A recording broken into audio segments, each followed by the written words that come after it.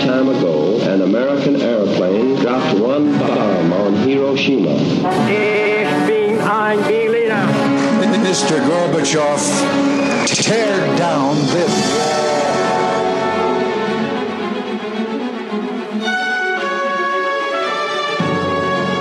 The American people, I think, is good people. They have not to charge with the guilty of all the lies.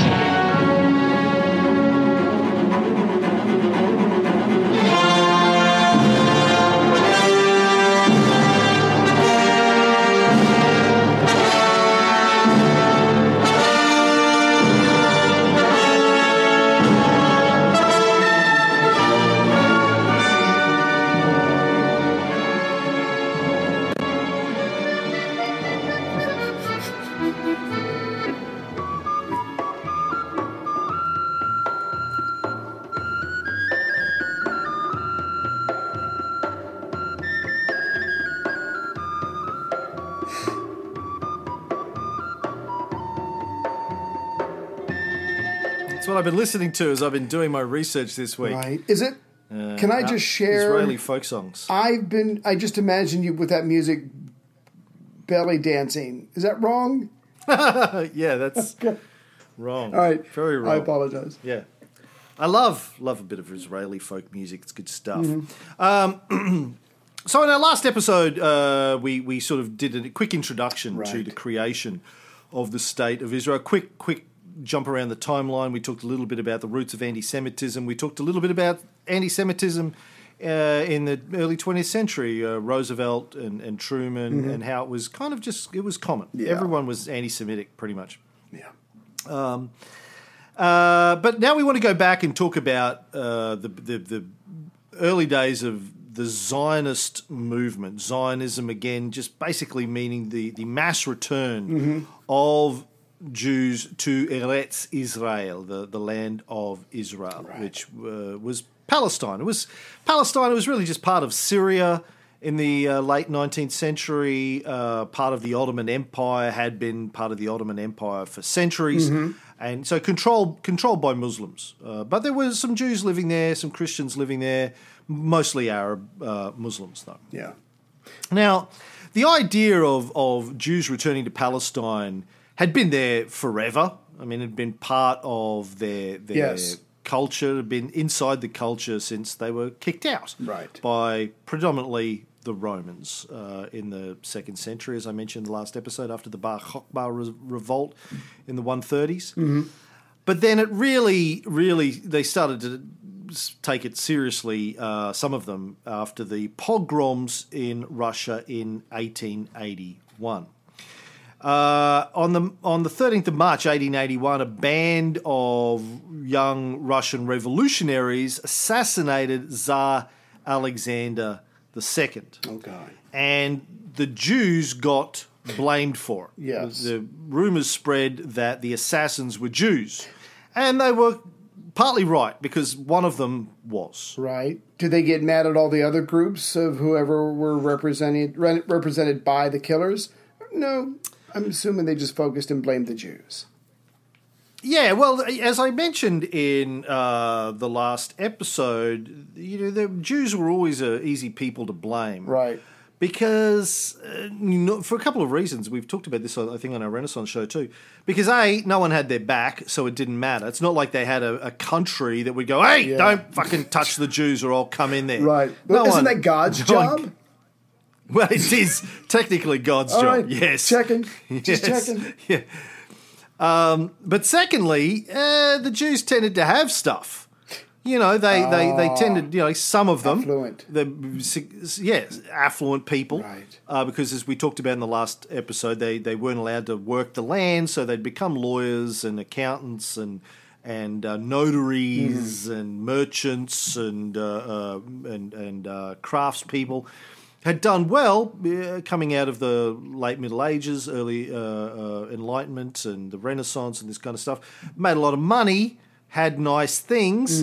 If you could kill them all, you could take their shit. Yeah, and motivation. It was great. Right. Great.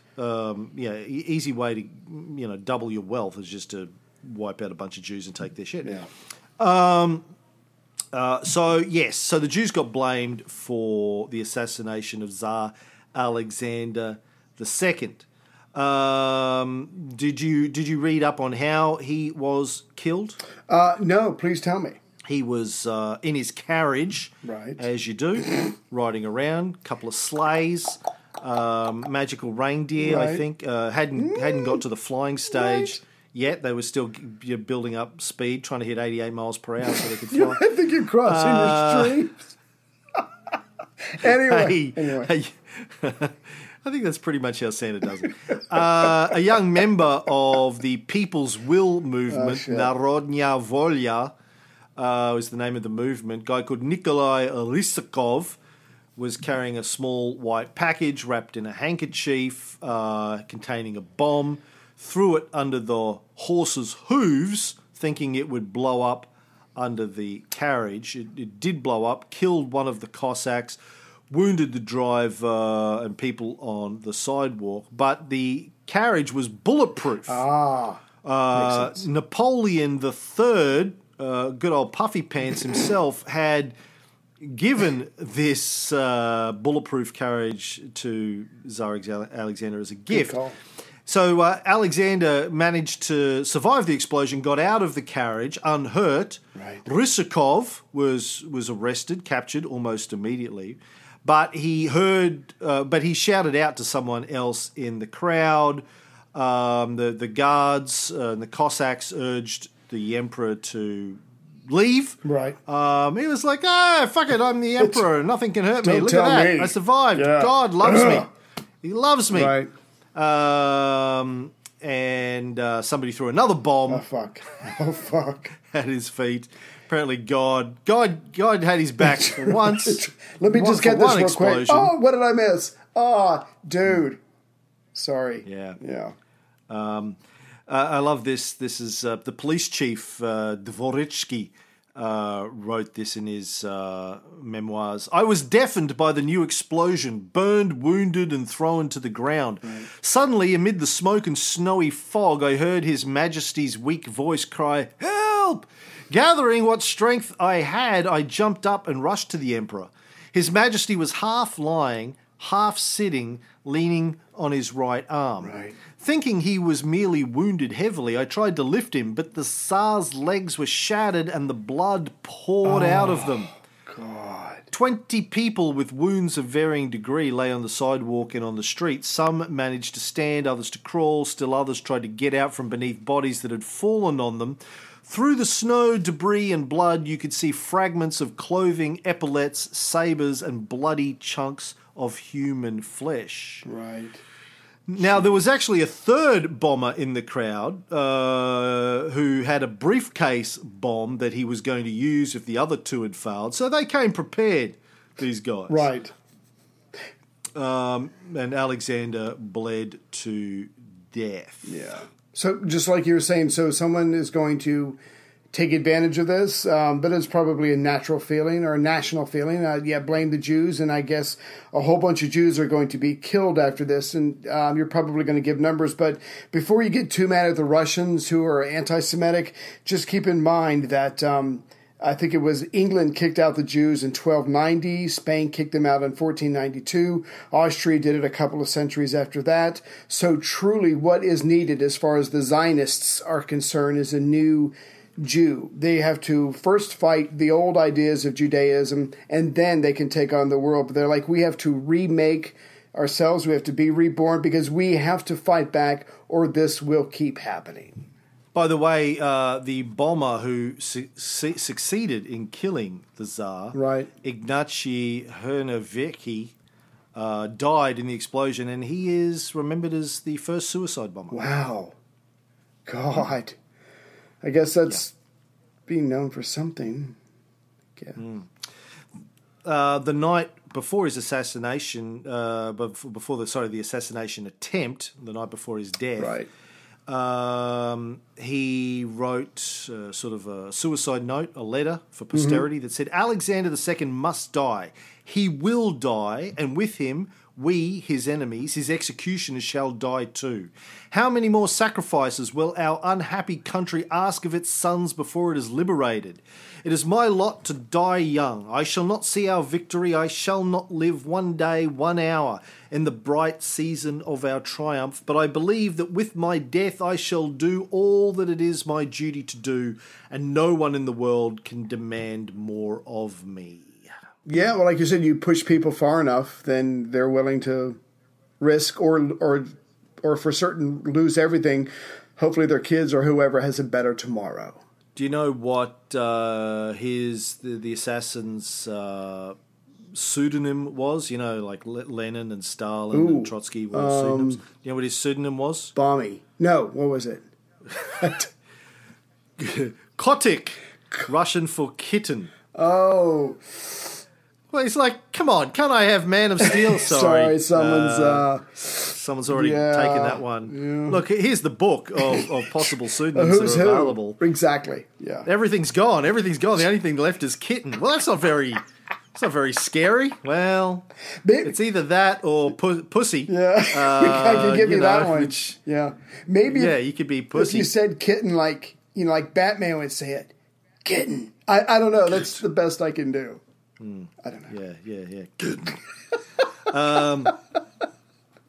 So anyway, there you go. That was the death of and pogrom. By the way, we talked about Russian pogroms. Pogrom's just a Russian word. It just means basically to destroy, to wreak havoc, to harm. It's all pogrom means. It's not nothing specifically about fucking up the Jews. It's just to create an act of violence. You can do that. So anyway, yes, they blamed the Jews as they always did when anything bad happened, and a wave of pogroms swept the empire, particularly in the Ukraine. Mobs were pillaging and destroying Jewish neighborhoods, beating, raping, killing. It was good times in Russia. Everyone was just getting it out as a purge. Right. Purge. Jeez. And then in 1882, there was the Cold Pogrom. Before we had a Cold War, the Russians had a Cold Pogrom. Basically, where the Russian government alleged that the riots against the Jews from 1881 were the product of the exploitation of the Russian masses by the Jews. Their fault. And the Jews should therefore be punished.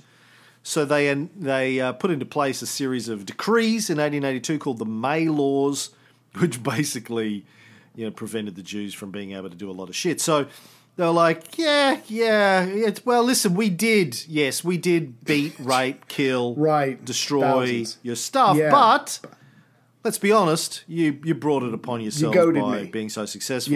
You goaded me. As FDR will say, 50 years from now, you brought it upon yourself.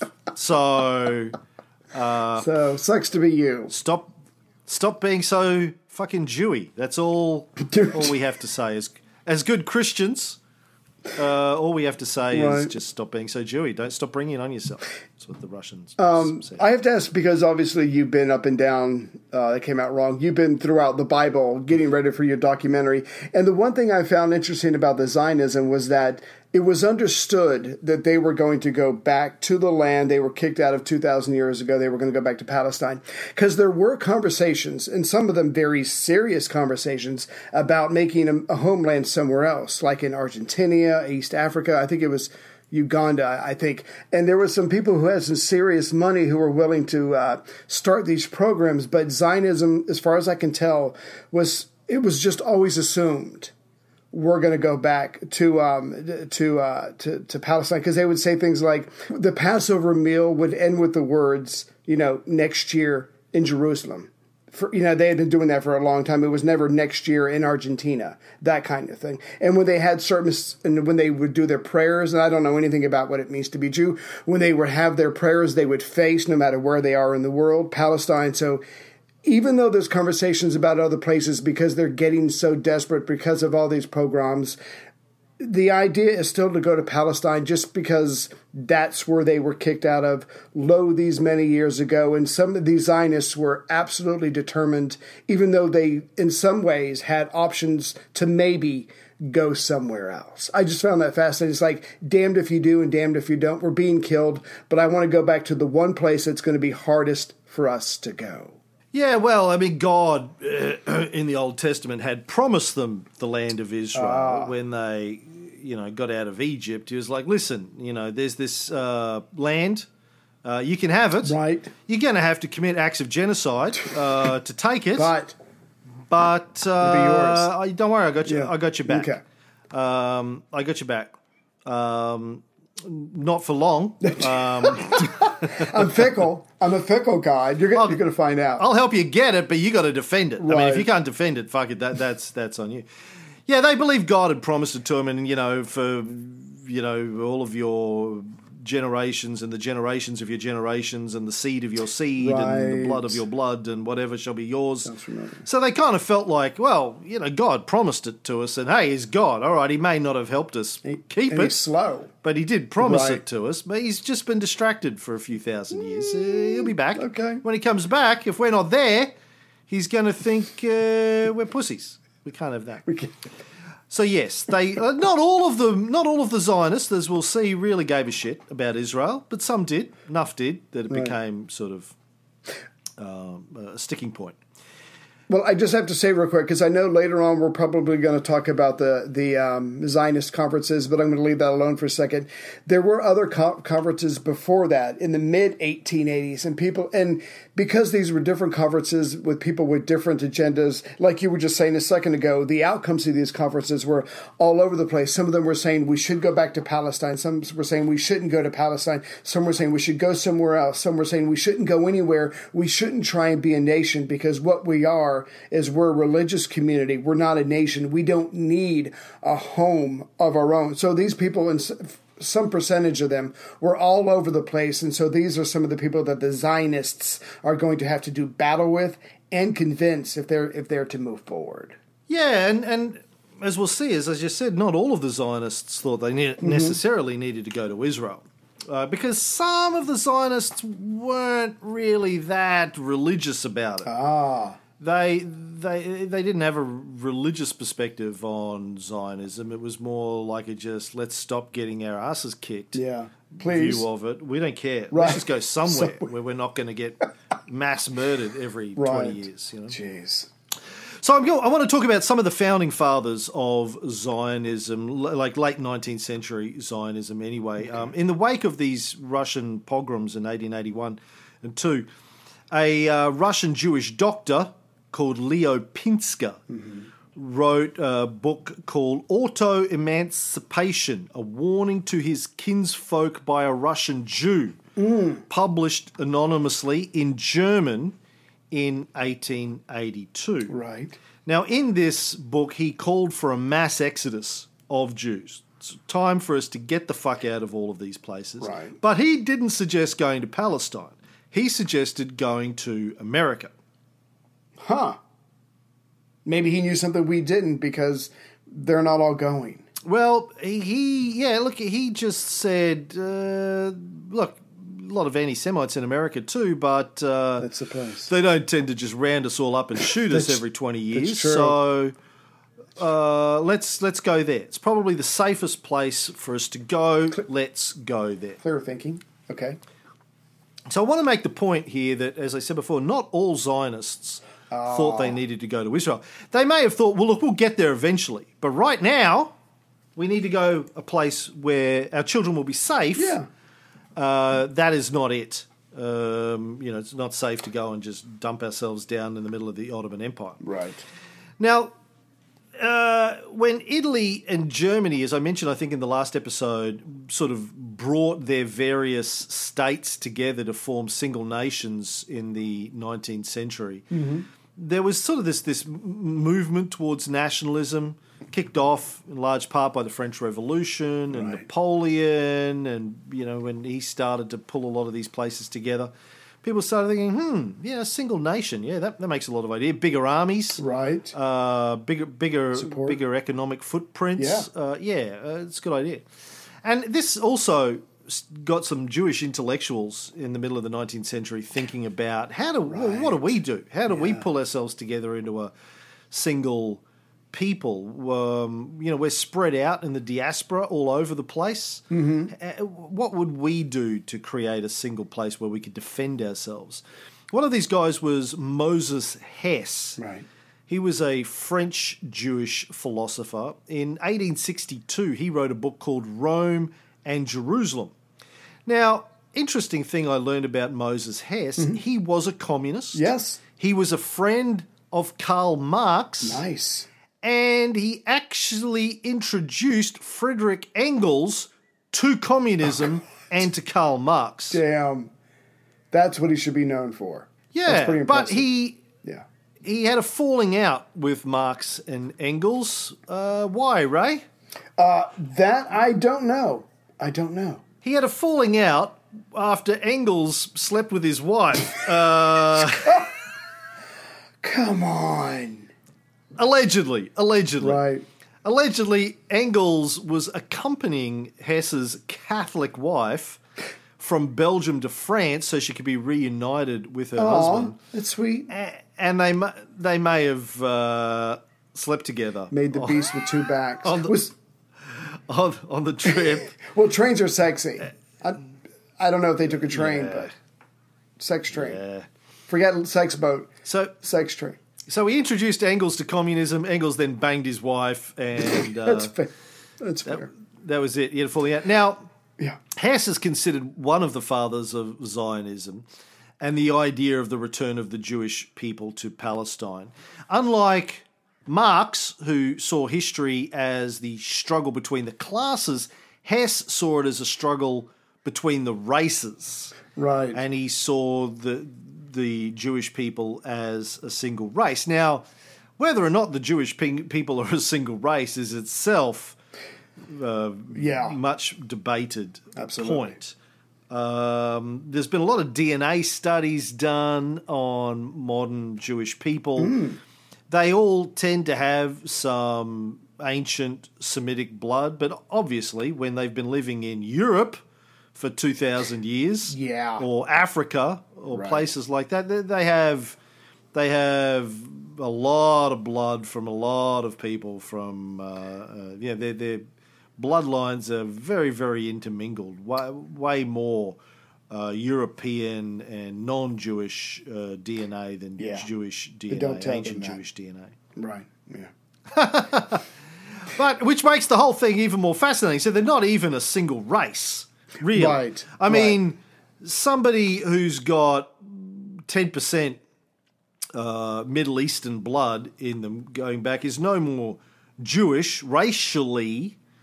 They may be culturally or religiously, but racially, then I am Viking. I've got 10% Viking blood or Gypsy blood. I actually have in my 23andMe. That explains I a lot. don't go around saying I'm a Viking. Get out of my way, or I'll summon Molnar.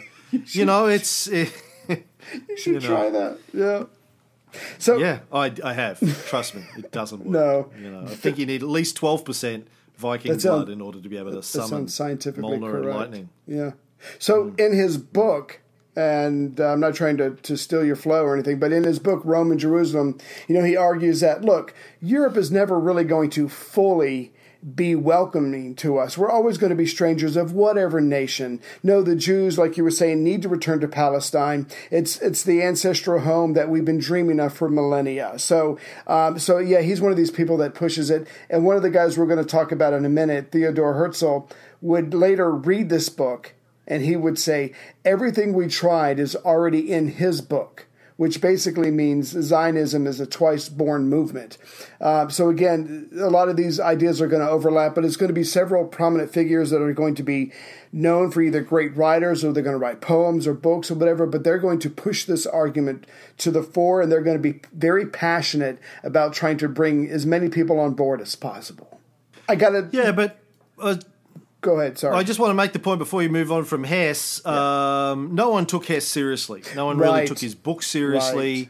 They didn't take the idea of moving to Palestine seriously. He died in Paris in 1875. Even he didn't go to Palestine. He was like, wow, not me. It's an idea. No, right. For other people. Like, Yeah. have you tried to get a good brie French roll in Jerusalem? Can't be done. Like, fuck, Can't be no, done. I'm staying in Paris, thank you very much. But yes, one day. But going back to his wife, this is why that story that you just told about Ingalls is even more bitter than you would suppose, because he was raised by his rabbi grandfather. He becomes a socialist. He moves away from the Jewish faith. He marries this working class Catholic woman, really just trying to move away. And then she ends up banging Ingalls, who is one of the fathers of communism. So that's got to sting. That's all I'm saying. You know, he thought he found a woman who he could live with for the rest of his life, who shared his idea and was helping him move away from the faith that he was leaving behind from his grandfather, and she banged somebody else. Oh well. It's just sad. You can relate. Now, another early proponent of Zionism, as you said, the next guy to come along really is Theodor Herzl. Yeah. Now, Herzl was a Austro-Hungarian Jew, a journalist. What really pushed him over the edge in terms of Zionism was the Dreyfus Affair. Right. Now, this took place in France in 1894. Alfred Dreyfus, who's a French Jewish officer in the French army, was convicted of treason, wrongfully, as it turns out. Bullshit. And confined to Devil's Island. Yes. Now, Devil's Island, Ray, is, I don't know if you know this, is where deviled eggs come from. I feel like I should have known that. I'm sorry. Yeah. That's where they're growing. Deviled eggs are growing on Devil's Island. It's all you can eat there. It's just eggs. That's why it was a prison. Right. Did you see the movie? After the deviled egg movie about the invention of Dreyfus deviled Affair. Eggs, right? No? The Dreyfus Affair. No, I haven't seen the movie. Is it good? It is good. It's obviously it's very old by now, but I think you'll still enjoy it. Anyway, I don't want to ruin it for you, but yeah, I think they did a good job. But yeah, the evidence against him was practically non-existent. Which film are you talking about? It's got Richard Dreyfuss in it. It's got Brian Blessed. Wow. Wow. Fuck. Is Julia Louis-Dreyfus in it? I wish. They just get every actor with Dreyfus as a surname, and that would make sense. Actually, no, I don't think she could pull off a French accent, but I don't think they tried to do French accent, so she should have been in it. She's actually distantly related to Alfred Dreyfus. Wow. Apparently. Cool. Yeah, so anyway, he gets thrown on Devil's Island. It triggers a wave of anti-Semitism in France in the late 19th century. And Herzl, who apparently thought of himself as the Messiah... Oh, God. Because that's always been a good career move, formed the Zionist organisation in 1897 and started promoting this idea that the Jews should immigrate to Palestine and form a Jewish state. Yeah. And unfortunately, Herzl died before this all happened, but he is known as the father of the state of Israel. He wrote a novel, Altnuland, where he basically described the creation of the Jewish state and what it would be like. Right. And in this novel, it's sort of based, the Jewish state is based on the principles of tolerance. It has the three Yahwehan faiths all there living together, the Christians, the Jews, and the Muslims, all living together in peace and harmony and brotherhood. Right. Group hug. As, you know. Yeah. A total utopia. Everyone giving each other reach arounds, sharing each other's wives is beautiful. Lovely. Right. Everyone's happy. Unlike Moses Hess, he didn't like sharing his wife. Touchy. With a German atheist. Yeah. In this novel, everyone was happy to share everything. Yeah. In his book, he wrote, "The Jewish state is conceived as a neutral one." In fact, he didn't really see it as a Jewish state, just a place where Jews and others could live in peace and harmony without anti-Semitism. He wrote, "The promised land where it is all right for us to have hook noses, black or red beards, and bandy legs without being despised for these things alone, where at last we can live as free people on our own and die in peace in our own homeland, where we too can expect honour as a reward for great deeds, where we shall live at peace with all the world, which we shall have freed through our own freedom, enriched by our wealth, and made greater by our greatness." Nice. And if I remember correctly, unlike Hess, this book was very popular. It made him a superstar.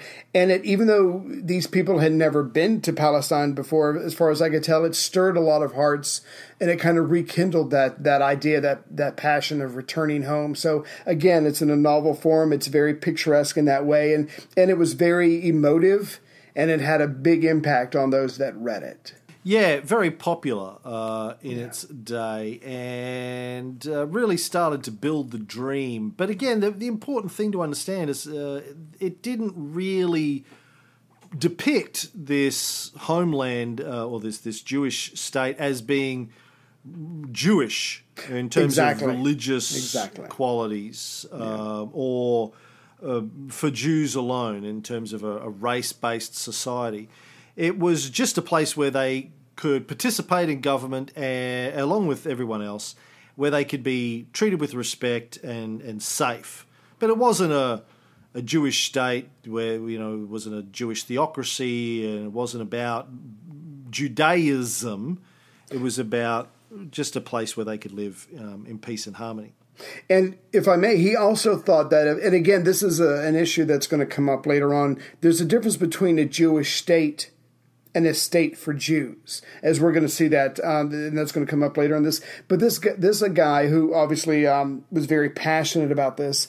He had this idea that if there was a Jewish state or a state for Jews, to his way of thinking, it would reduce anti-Semitism, because a lot of Jews would go there. They would be less out in the world.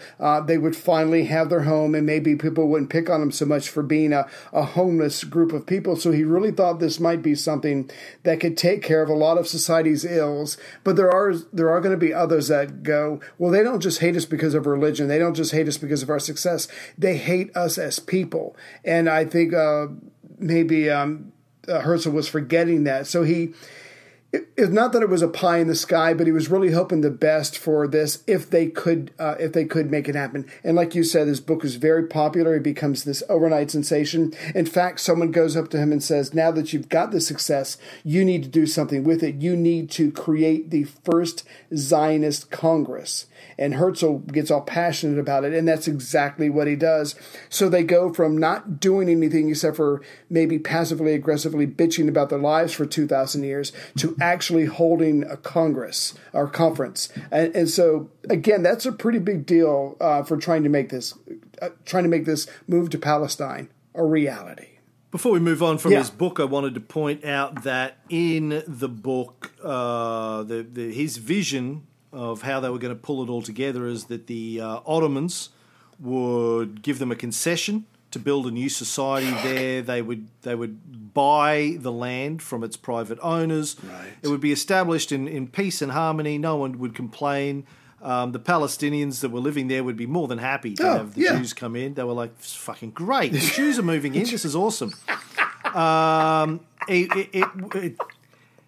The society would be multilingual. Everyone would be speaking a combination of German, Hebrew, and Yiddish. Utopia. It would be like a European modern city. People would be going to the opera, going to the theatre. Aww. And when the book came out, it was immediately translated into Hebrew.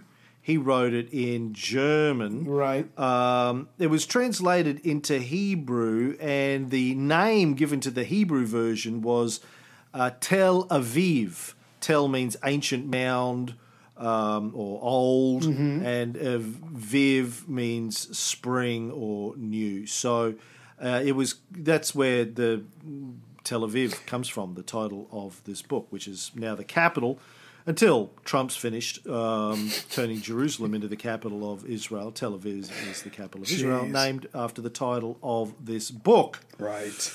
Well, the Hebrew translation of the book, The New Society. So, yes, Herzl then goes on to create the Zionist organisation. But I want to point out that apparently, even though he wrote this book and he talked about Palestine, Herzl wasn't convinced that the future Jewish settlement had to be in Palestine. Right. It could have also been Argentina. They just needed land. Yeah. He wasn't completely wedded, I think, to the idea of Palestine. Right. And in his book, he doesn't mention anything about how the locals would react or feel about this, apart from the fact that, hey, Jews are good. Jews are going to build the economy. Everyone's going to be happy. Don't worry about it. In his diary, though, he wrote about voluntary expropriation.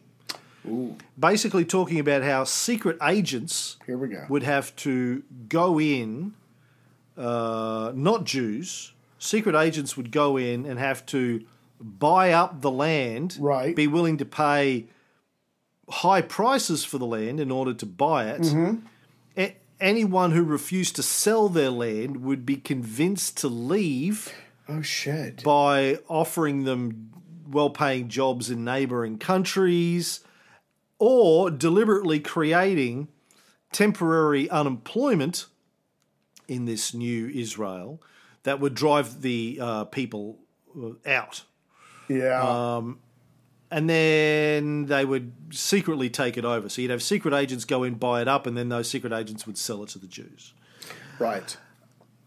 Now, in 1903, the British colonial secretary Joseph Chamberlain suggested to Herzl that instead of going to Palestine or Argentina, they should go to Uganda, as you mentioned before. Right. They were like, listen, it's close. No one lives in Uganda. Yeah. The Ugandans went, what about us? They're Hello. like, well. Yeah, I don't know Ugandan. Sorry. Shut up. Yeah. We don't understand you. Can't hear you. Now, yes, Joseph Chamberlain, by the way, was, opposed home rule for Ireland. He was a very imperialist conservative, split the British major parties twice during his career. Munich.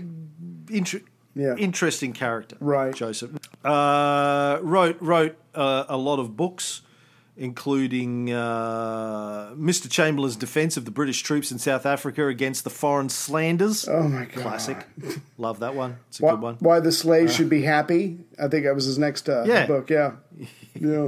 White is all right. Anyway. Yeah. So he suggested Uganda. Now, apparently, Herzl didn't mind this idea. Herzl goes, Uganda. Yeah, okay. Like Tarzan. Sure, why not? I mean, it might be a temporary thing, but we could go and live there for a while. Check it out. It's a thing. Test drive it. Yeah.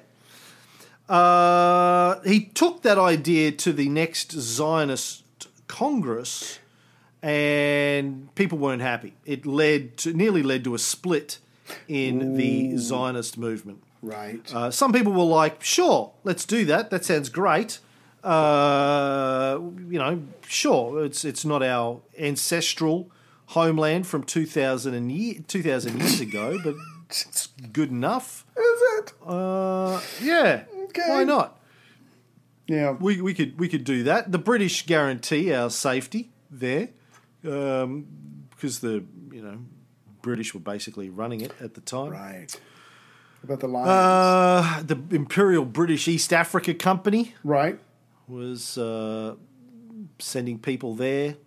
In charge. Labourers. Yeah. Building lines and doing stuff, mining shit out of the ground. Right. I think cotton ginning was going on in Uganda, all that kind of stuff.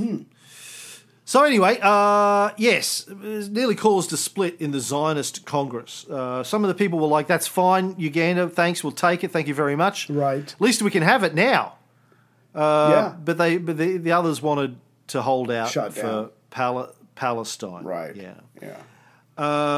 Now, of course, Palestine at the time was controlled by the Ottomans. Jews hadn't lived in Palestine in large numbers for nearly 2,000 years. Mm-hmm. And as he said in the last episode, to suggest that they had any real claim over the land is ridiculous and unheard of. Just because your imaginary God promised it to your imaginary founders thousands of years ago, because historians today don't really think Moses or Abraham or Joseph and his Technicolor Dreamcoat are historical people. Really? And even if they were, historians don't believe that's not the basis of it. God spoke to them. So your religious beliefs don't entitle you to a country. Yeah. I'm sorry to break this to you. Just because neither does the fact that your people lived there thousands of years ago mean that you have any right to it. The Israeli historian Shlomo Sand, in his book The Invention of the Land of Israel, writes, would anyone today consider encouraging an Arab demand to settle in the Iberian Peninsula to establish a Muslim state there simply because their ancestors were expelled from the region during the Reconquista? That's right. Why should the descendants of the Puritans, who were forced to leave England centuries ago, not attempt to return en masse to the land of their forefathers in order to establish the heavenly kingdom? Would any sane person support Native American demands to assume territorial possession of Manhattan and to expel its white, black, Asian, and Latino inhabitants? Right. Because 1/4 of me wants South Carolina back. Sons of bitches. I'm 1/4 Cherokee. Jimmy's getting angry. It's a good Let point. me continue. That's a good point. And somewhat more recently, are we obligated to assist the Serbs in returning to Kosovo and reasserting control over the region because of the sacred heroic battle of 1389, or because Orthodox Christians who spoke a Serbian dialect constituted a decisive majority of the local population a mere 200 years ago? In this spirit, we can easily imagine a march of folly initiated by the assertion and recognition of countless ancient rites, sending us back into the depths of history and sowing general chaos. Right. So what's a good guideline? Like the indigenous Australians lived on this land for 60, 70,000 years. Yeah, you need to move.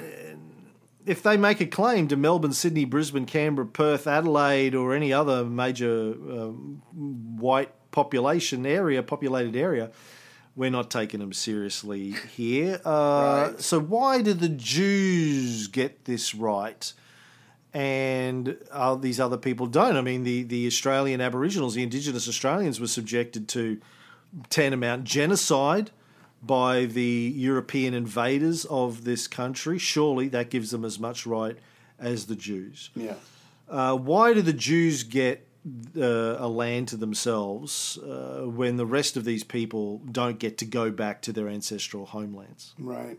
Well, I mean, it's one of those tricky things. So not only do you have religion mixed in, but it's become this self-professed, self-proclaimed thing that's owed to you, that's going on for 2,000 years, and it's become a part of your culture. You know, there's phrases in their rituals that says, you know, next year in Palestine. So, I mean, obviously that you make a very valid point. They don't really have a right to it, but I think when it's packaged together, it's semi-understandable. But then when you throw on the Holocaust, they get a free pass. What do you want? We'll give you anything you want. Oh, you want to go back? Okay, we'll make that happen. But no, you're absolutely right. Again, that's probably going to piss people off. Yeah.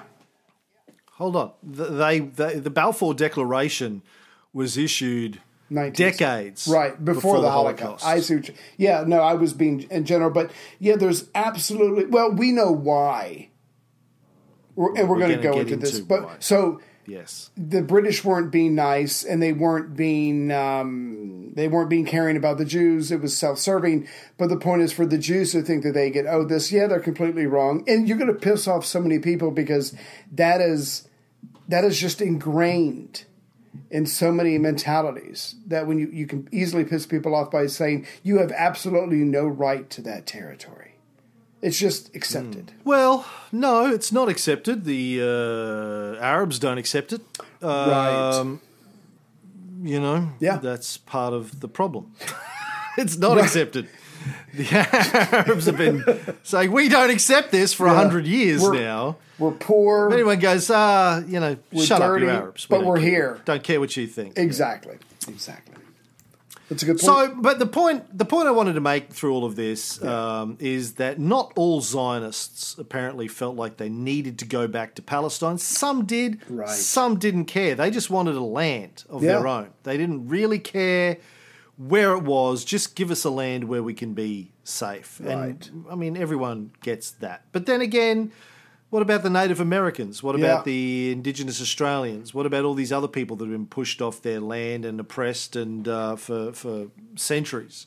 Yeah. We don't give them the same level of permission to create a land for themselves where they can live in self-rule. Yeah, You know, if the Indigenous Australians said, hey, listen, just give us Queensland. We want Queensland, our own government. Call it even.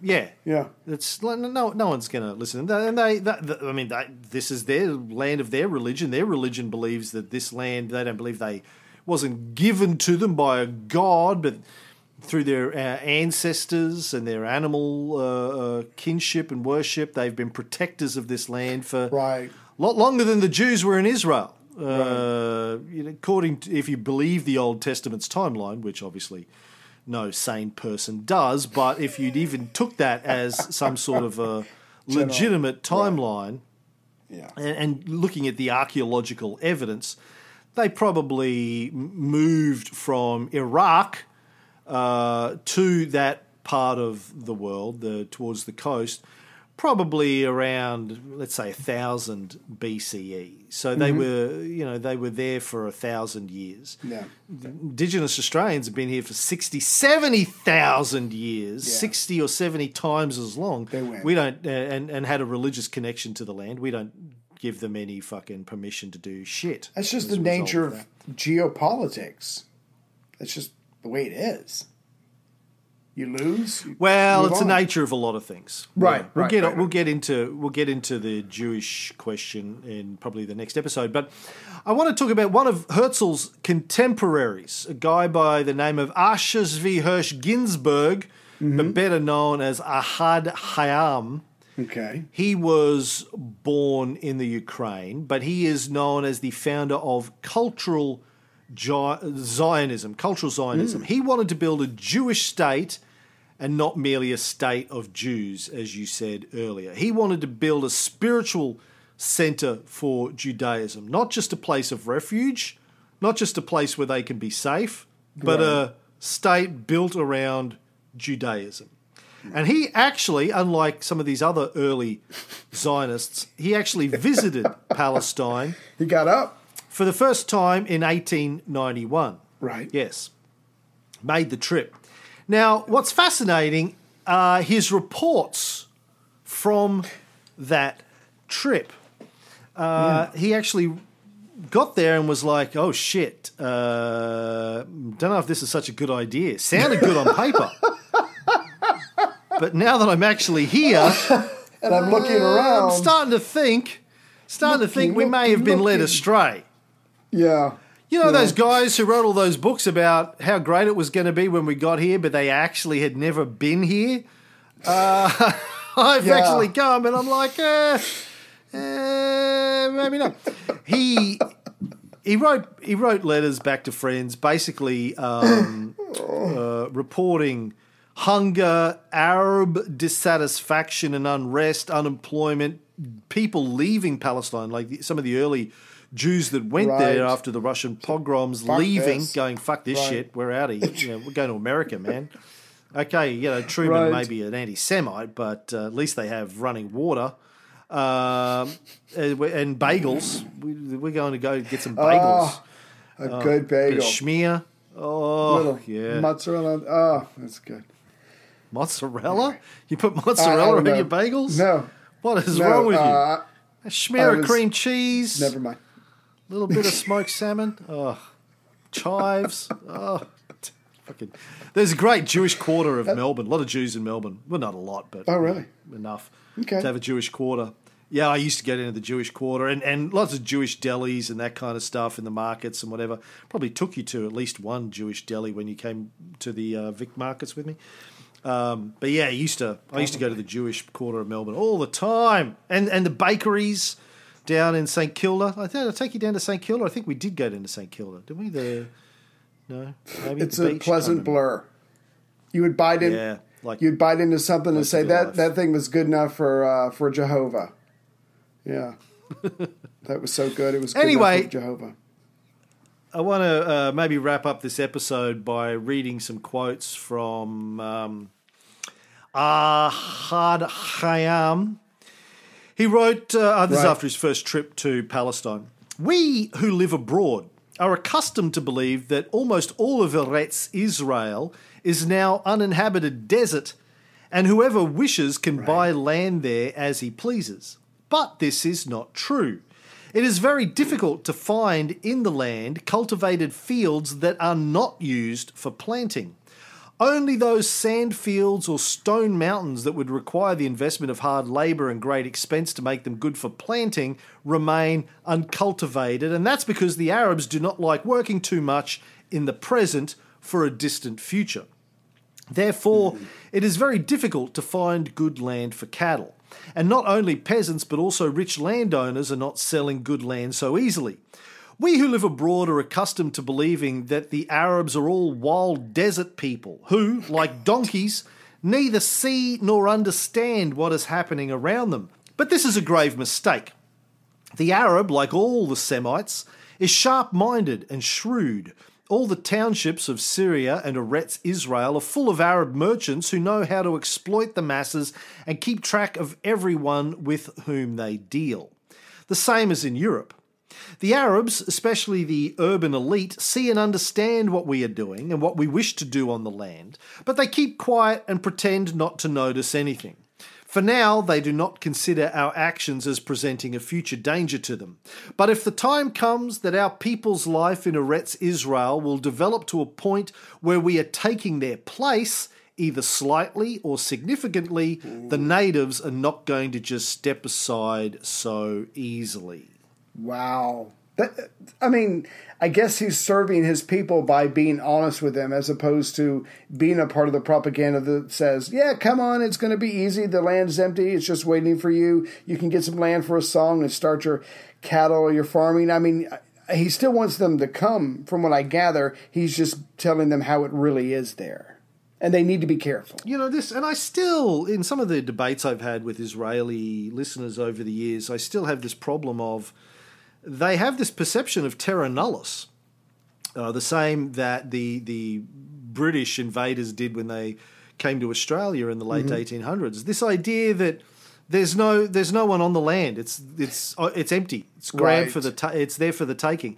And you go, well, what about the people that are on it? They go, well, they're not real people. Right, they don't count. Or one argument I've heard from Israelis in the past is, well, they hadn't done anything to develop the land. So if you don't develop the land, you don't really own the land. Exactly.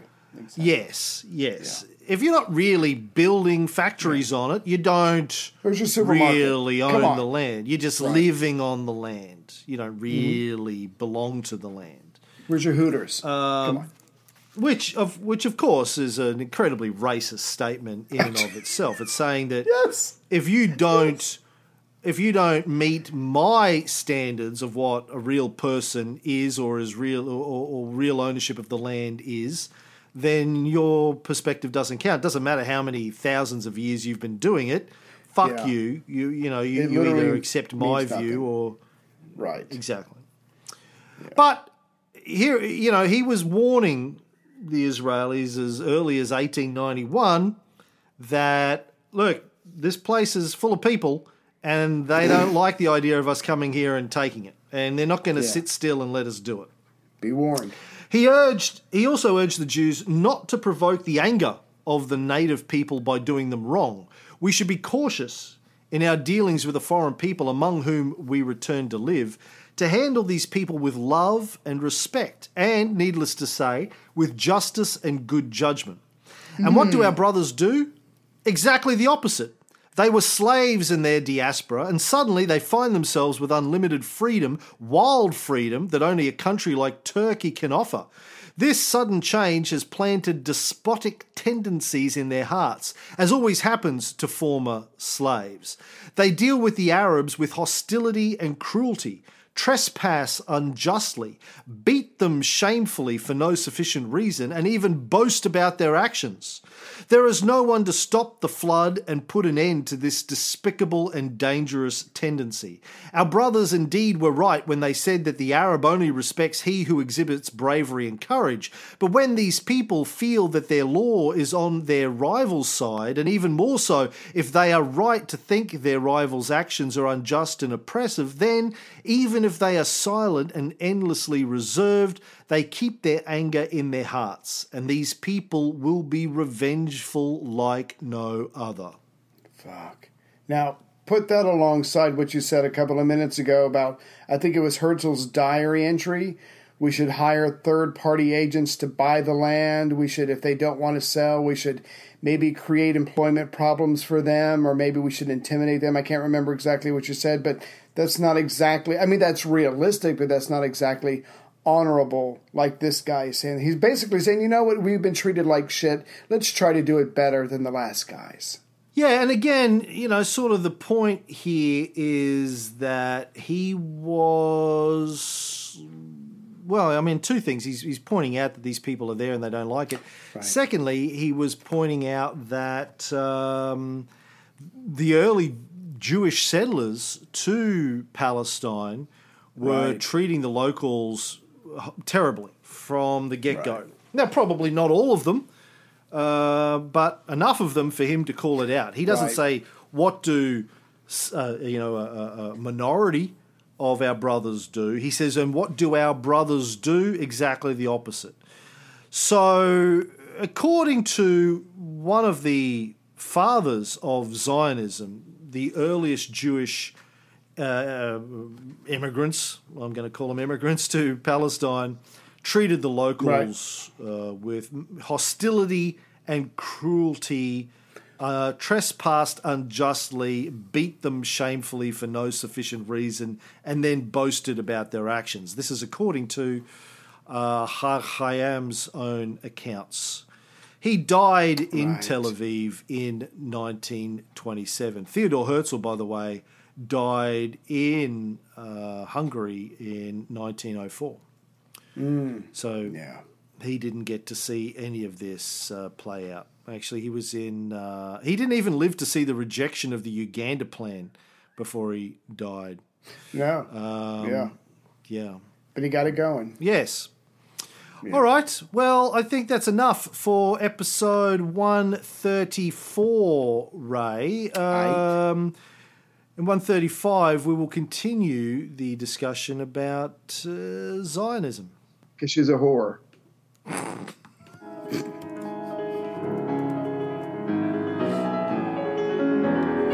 Damn it.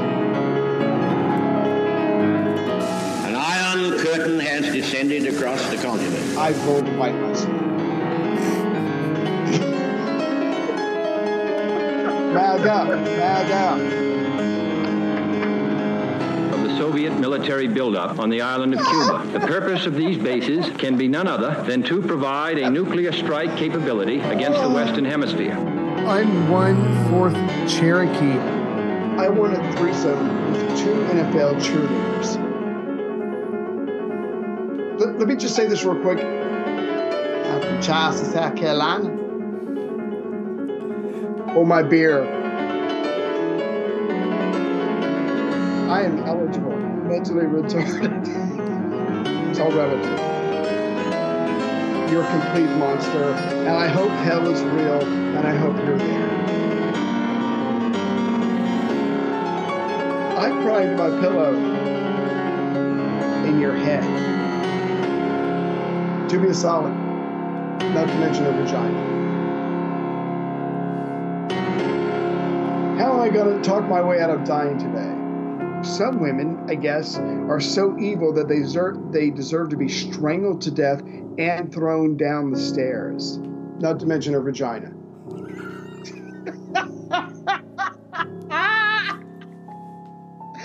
Oh my God. I know. That's why I'm embarrassed.